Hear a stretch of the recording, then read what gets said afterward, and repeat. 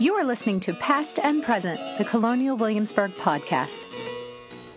Welcome back to the Past and Present podcast. I'm Rachel West. Today with me, I have Buck Woodard, who oversees the American Indian Initiative, to talk about Return of the Cherokee. This runs June 1st through the 5th here at Colonial Williamsburg with a lot of very special programming.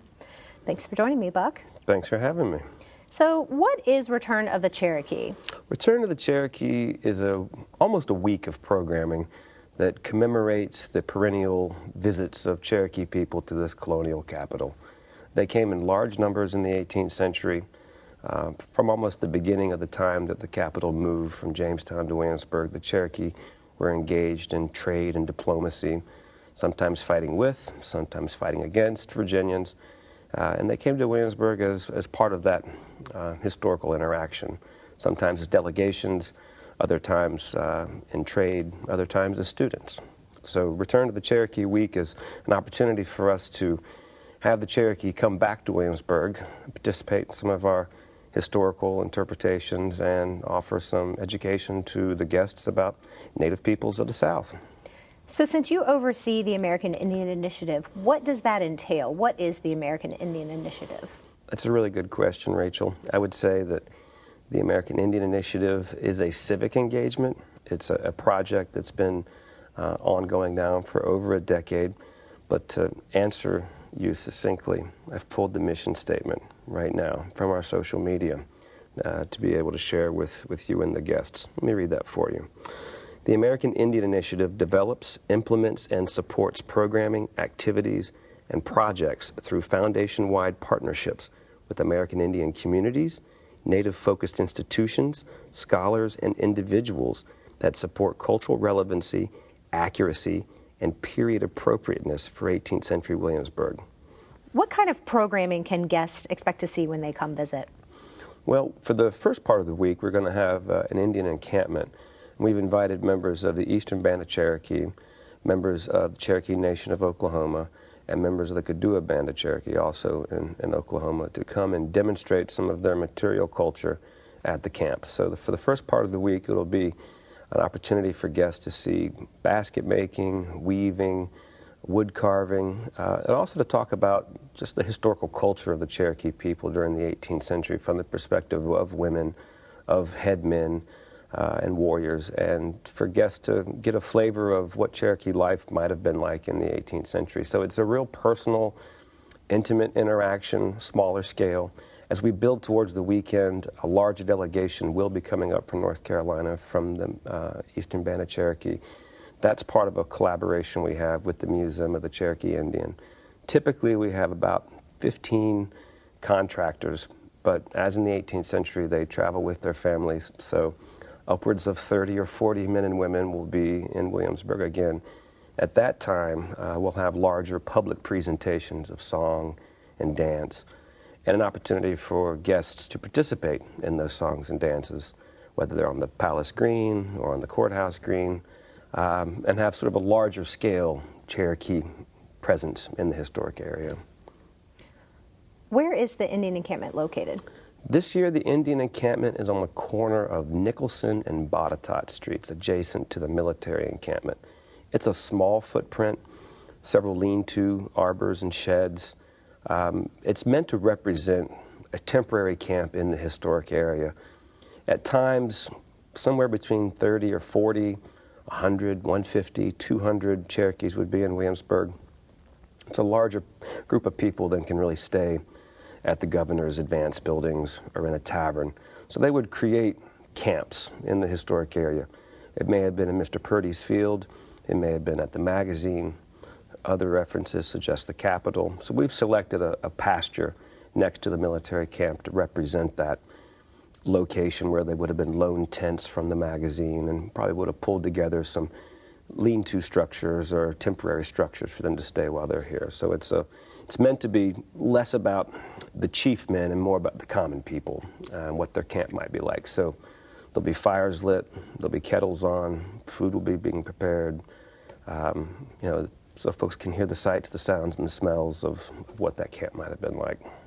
There's another program you're doing called In the Footsteps of Diplomats. Can you talk a little bit about that? Yes. In the Footsteps of Diplomats is a one-time-a-year program that's a walking tour that we start at the Brafordton Indian School on the historic campus of the College of William and Mary, and we take a small number of guests up the Duke of Gloucester Street and pick specific locations along that walk to talk more in depth about the history of Cherokee people being in Williamsburg. So for those guests that want to be a little bit more engaged in the historical aspect of Cherokee presence, or to really think about the different types of sites that Cherokee people may have engaged the colonial population, so like the Indian School, or one of the taverns, or a location where they had a dinner and a talk, or maybe where Thomas Jefferson heard the great chiefs of the Cherokee speak.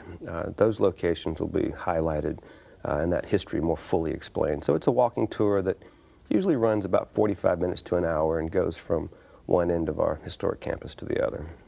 I know there's a big event called the Public Dance that draws a lot of visitors to come see. Yes. What happens during that public dance? Well, the Public Dance is our signature event for the weekend.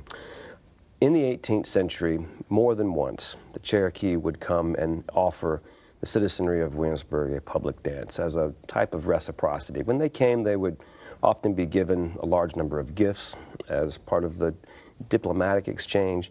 This was their way of giving something back to the Virginians in a orchestrated, symbolic gesture. So it's the peace and the war dance are two sides of the same thing. So the Cherokee, when they arrive now in Williamsburg, will begin their program with their war dance. It's also a welcome dance. It's a similar type of dance with a different context. It's a fantastic presentation. The Museum of the Cherokee Indians, Warriors of Anigadua, return to Williamsburg and really offer the crowd a marvelous presentation of Cherokee culture, song, and dance. It draws maybe 1,100 people, 1,500 people, and the men will come out carrying the war cry, and they will present themselves on the palace green on Saturday in full paint. Once that dance is concluded, and it's very imposing, they'll have a bit of a narration about the peace and the war dance, and then they'll move into their social dances, which are sometimes called animal dances, and they're more crowd participation in orientation. So they'll go off and find partners for whether it be the horse dance or the buffalo dance or the bear dance, and they will invite the crowd to come and participate.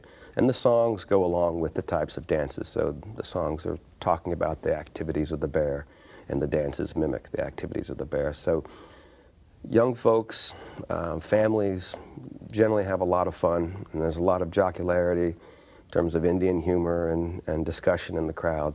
And people, will come out, and if the weather's good, we'll have a good dance for about an hour or so. So it's a real crowd pleaser, and a chance to hear rare Cherokee social presentations in a non-Cherokee space. So a great interactive experience for people who come visit. Interactive, for those that want to participate, they can. For those that want to stand back and watch, to see, the painted warriors offer their presentation.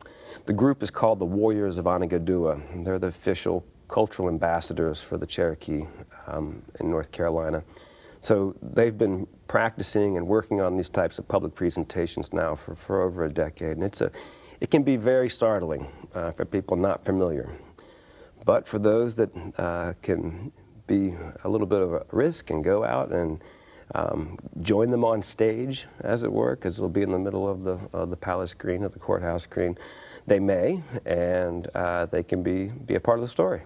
I know there are probably some people who are thinking, oh, I don't think I could do that, but once they hear the music and they see what's happening, they're going to want to jump right in there. The songs, the sounds of the drum and the rattles, it can really conjure up a spirit in the crowd, and usually towards the end of the afternoon, there'll be a rather large crowd participation dance that people who've been sort of standing back and waiting and watching may choose to go ahead and be a part of it if they can.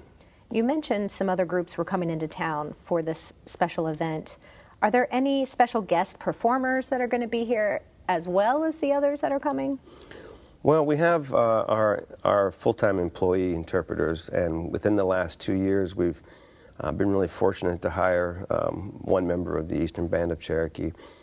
But we don't have a special performance with like a visiting guest artist or anything of that nature this year.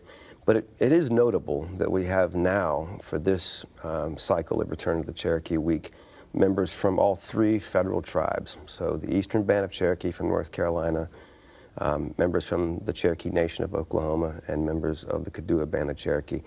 That's really the first time all members of all 3 groups have been back in the colonial capital since the period of Indian removal in the 19th century. So it's incredible. Symbolically, I think it's substantive that we've taken it to this next level of participation from a larger Cherokee population. That must be a proud moment for you. We're all really excited. It's really it's nice to have Native nations returning back to colonial Virginia's historic capital.